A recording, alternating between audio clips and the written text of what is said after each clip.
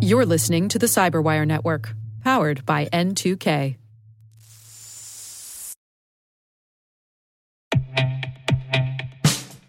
And now, a message from Cyberbit. Mastering cybersecurity is like mastering a sport. You build muscle memory through rigorous practice, then you train as a team to foster cohesion while operating under pressure. Like athletes, cybersecurity professionals thrive on hands-on simulation. But traditional courses, certifications, and open-source labs won't build you a winning team. You need Cyberbit. Cyberbit offers a hyper-realistic simulation environment for your SOC, IR, and C-suite to refine your skills, all using the market-leading SIMs, EDRs, firewalls, and WAFs they use every day. Cyberbit is offering Cyberwire listeners a free live-fire exercise. Sign up your team now at cyberbit.com/cyberwire.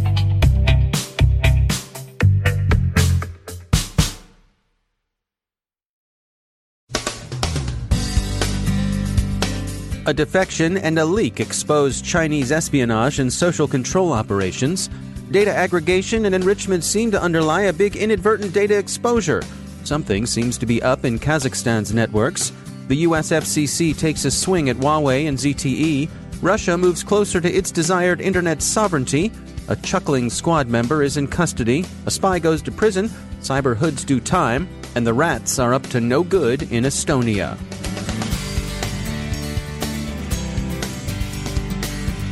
From the Cyberwire studios at Data Tribe, I'm Dave Bittner with your Cyberwire summary for Monday, November 25th, 2019. A defection and a leak, respectively, shed some light on China's repression of its Uyghur minority and on the country's espionage operations. Both operations have a considerable cyber component. Chinese intelligence officer Wang William Liquang has defected to Australia, where he's being accommodated at an undisclosed location by the Australian Security Intelligence Organization. The Age reports that he's blown the identities of a number of senior People's Liberation Army intelligence officers in Hong Kong. He's also said to have provided details of Beijing's extensive influence operations. These have been waged with particular focus and intensity against the quasi-autonomous city of Hong Kong and Taiwan, which the People's Republic views as nothing more than a breakaway province. But Australia has also been of considerable interest to Chinese intelligence services, who are held to have been responsible for intrusions into parliamentary networks and for running front organizations aimed at gaining decisive influence over Australian political life. The leak was obtained by the International Consortium of Investigative Journalists, which is calling the material the China Papers. It amounts to classified guidelines for operating the camps in Xinjiang province, where large numbers of predominantly Muslim Uyghurs are detained. Those guidelines are, the ICIG says, for the most part directed toward techniques of behavior modification, what a BBC headline describes as a brainwashing system. The China Papers also include classified briefings that describe techniques used to identify Uyghurs for surveillance and detention. These operate largely through tech means, facial recognition cameras and other means to identify candidates for detention, flagging for investigation hundreds of thousands merely for using certain popular mobile phone apps. The activity is not confined to domestic targets. Uyghurs who are citizens of other states are explicitly designated for arrest and detention, and expatriate Chinese Uyghurs are tracked and monitored with the eventual goal of returning them for detention in the Xinjiang camps. The ICIJ calls the system arrest by algorithm.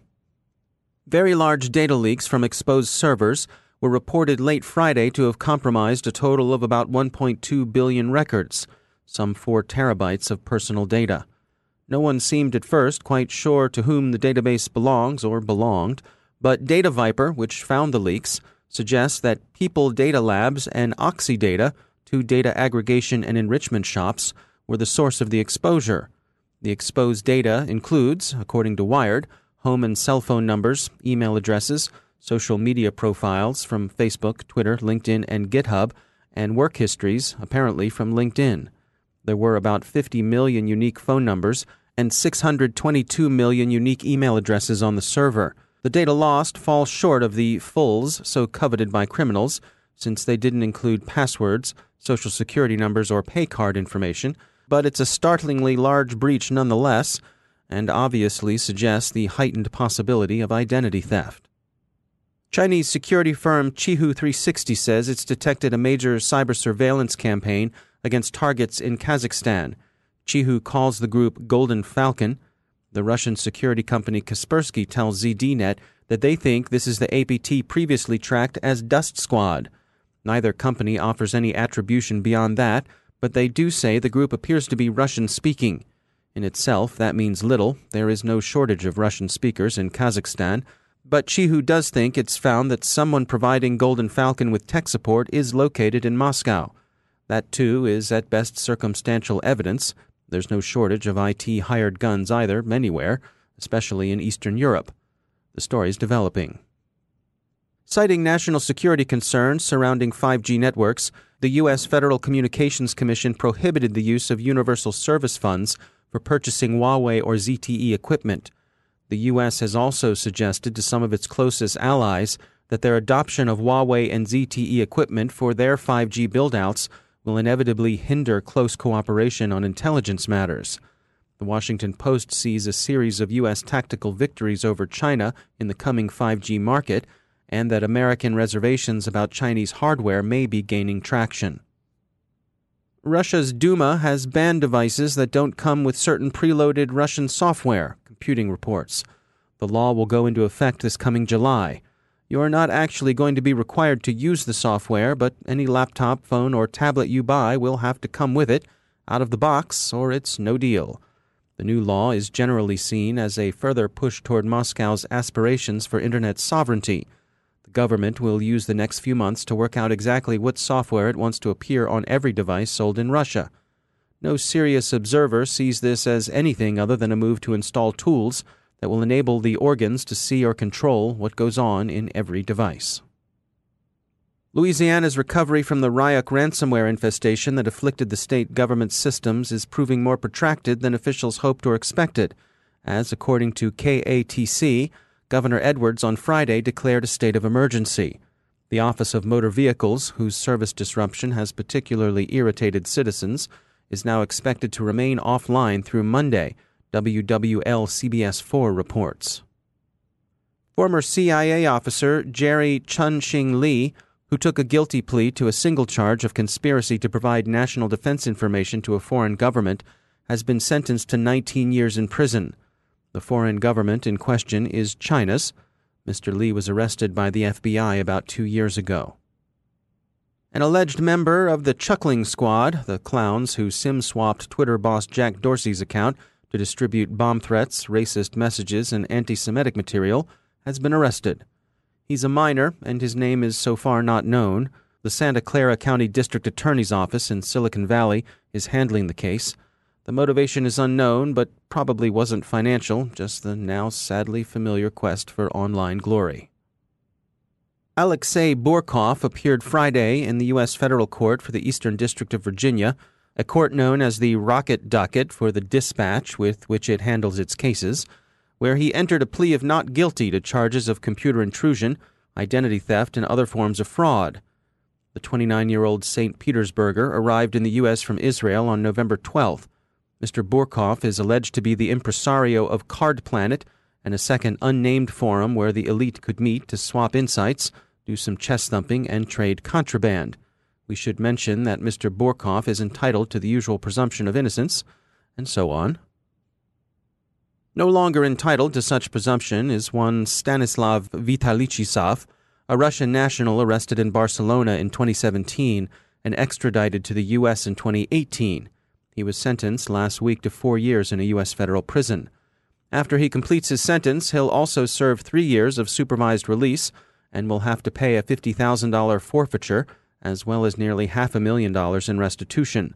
Mr. Lisov, who this past February entered a plea of guilty to one count of conspiracy to commit computer hacking, was the proprietor of the NeverQuest banking Trojan. NeverQuest, also known as Vautrak and Snifula, is thought to have been responsible for $4.4 million in damages, according to the Hacker News. Finally, we've all heard the entertaining but questionably relevant observation that squirrels are a greater threat to the power grid than hackers are. But attacks on Ukrainian electrical utilities around Kiev have somewhat muted this particular mo, but statistically it retains a degree of truth. Squirrels getting into transformers have blown out more power service than have hackers. Of course, the squirrels have been at it longer, for well over a century now. Anywho, add another rodent to the rogues gallery. Over in Estonia, it's rats. And that's rodents, my friend, not remote access Trojans. They've been chewing on the power cables of one of the most highly connected countries in the world, and they're probably up to it in other places, too. Get yourself some rowdy dogs, Talon. That's what we've done.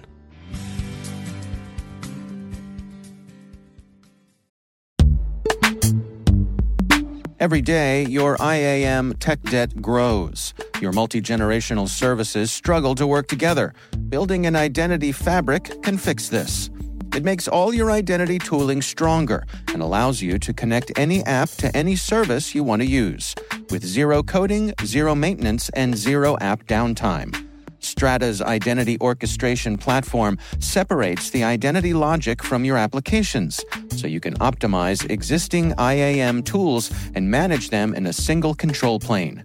Now, every vendor, standard, and architecture work together. In short, building your identity fabric means you can secure your non-standard apps, keep your complex access policies, retire outdated IDPs, and modernize in record time. So build your fabric with Strata Identity and get rid of tech debt for good. Visit strata.io/cyberwire, share your identity priorities, and receive a pair of AirPods Pro. Offer valid for organizations over 5,000 employees. Connect today at strata.io/cyberwire.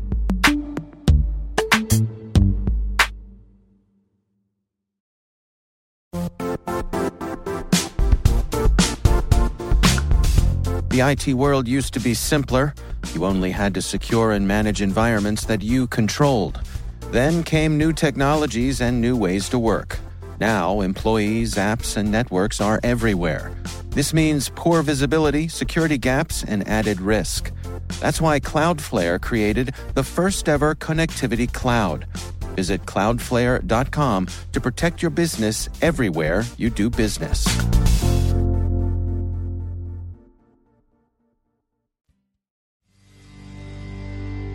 And joining me once again is Caleb Barlow. He's the CEO at Synergistic.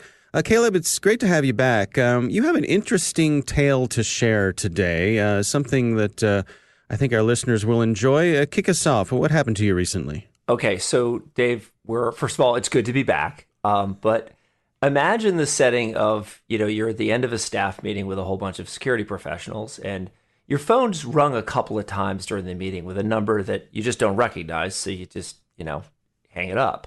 Right. And all of a sudden it rings one more time and you're like, all right, somebody really wants to get a hold of me. So you answer it. And of course, and we've all gotten this phone number, it's the IRS. In fact, it's an investigator at the IRS, and they're calling to tell you that your Social Security benefits have been seized or suspended. Mm-hmm. Now, as we all know as security professionals, this is not a real call. People start laughing in the room and you put the phone on speakerphone. And what happens next is, well, pretty interesting. But not only is it comical, Dave, but we actually learned some things, because with a whole room of people, we were able to take a lot of notes as this call unfolded. And what we saw here was a pattern that I think as security professionals, we can actually learn something from. All right, well, let's go through it together. Yeah, so to set the stage of the story, right, and this is kind of what you'd expect. I get this call from an officer at the Social Security Administration, Officer Rick Smith, and he indicates that my Social Security number's been suspended. But what was amazing was the amount of time and investment that the caller was willing to put into this before actually asking for anything. The other thing that we started to notice was something about this call was very different. They seemed to be following a pattern. I kind of realized, wait a second, I've seen this pattern before. And it's actually the pattern that's used by large-scale CRM vendors that train people to call for inside sales. The first thing you have to understand here is that the pretext was amazing. And the pretext took almost 10 minutes. And during this entire time, I wasn't asked for any PII. other than the last 4 digits of my social security number, which, let's face it, you can't do much with that. Now, all the security professionals that are listening to this will laugh a little bit when I told them that the last 4 digits of my social security were 1337. But of course, he didn't seem to catch that joke. It was kind of amazing of how long will this go? But then we switched to the second phase. So if you think of this, the first phase, the pretext, was trying to build trust.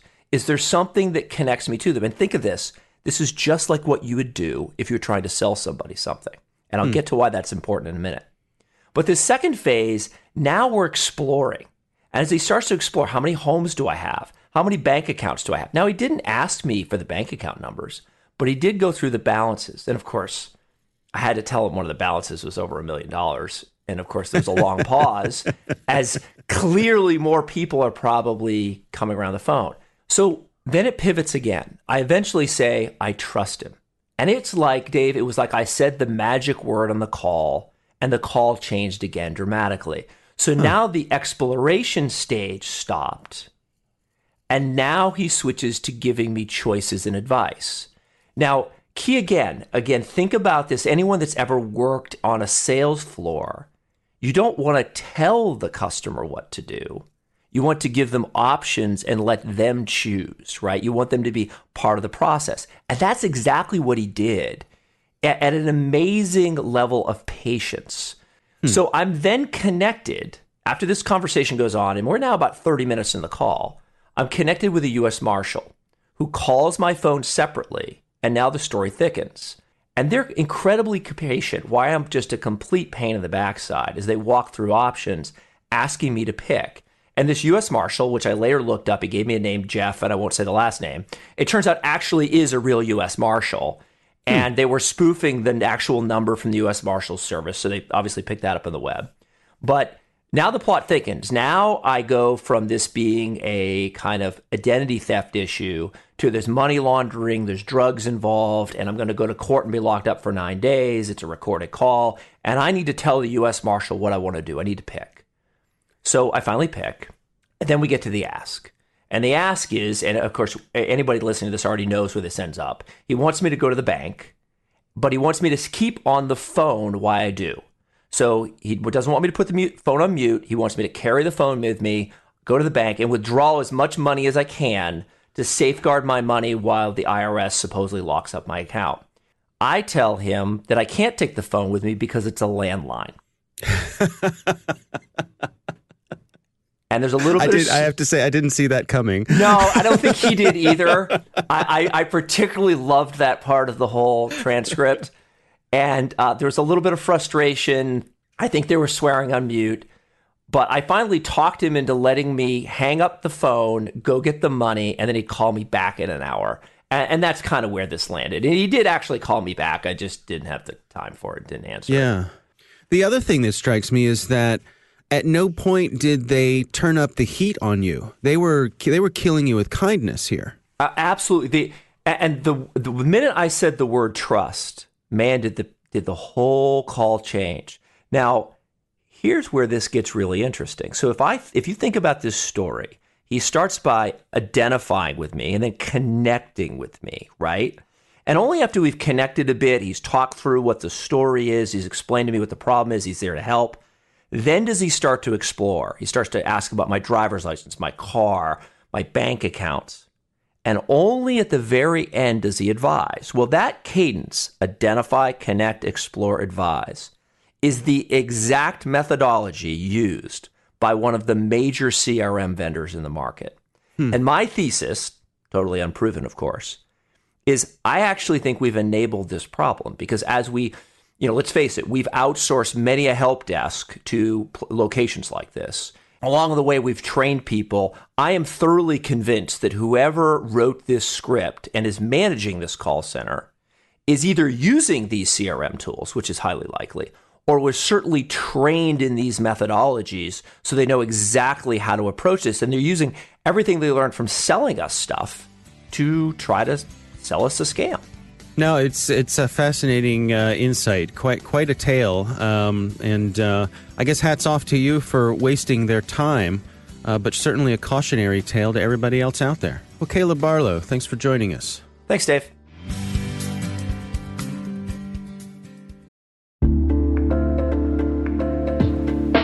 Are lengthy security reviews pulling attention away from your security program? With the largest network of trust centers, Vanta can help you streamline security reviews to win customer trust, save time, and close deals fast. Proactively demonstrate security by showcasing key resources like your SOC 2 or ISO 27001 and provide real-time evidence for passing controls. And when a security questionnaire is required, Vanta takes the first pass for you. Visit vanta.com/cyber to take a self-serve tour. That's vanta.com/cyber.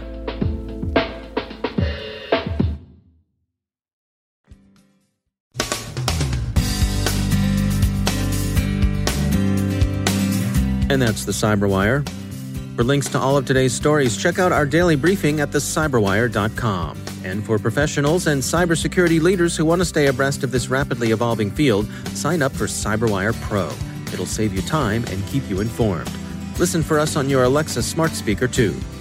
The Cyberwire podcast is proudly produced in Maryland out of the startup studios of Data Tribe, where they're co-building the next generation of cybersecurity teams and technologies. Our amazing Cyberwire team is Elliot Peltzman, Puru Prakash, Stefan Vaziri, Kelsey Bond, Tim Nodar, Joe Kerrigan, Carol Terrio, Ben Yellen, Nick Valecki, Gina Johnson, Bennett Moe, Chris Russell, John Petrick, Jennifer Iben, Rick Howard, Peter Kilpie, and I'm Dave Bittner. Thanks for listening. We'll see you back here tomorrow.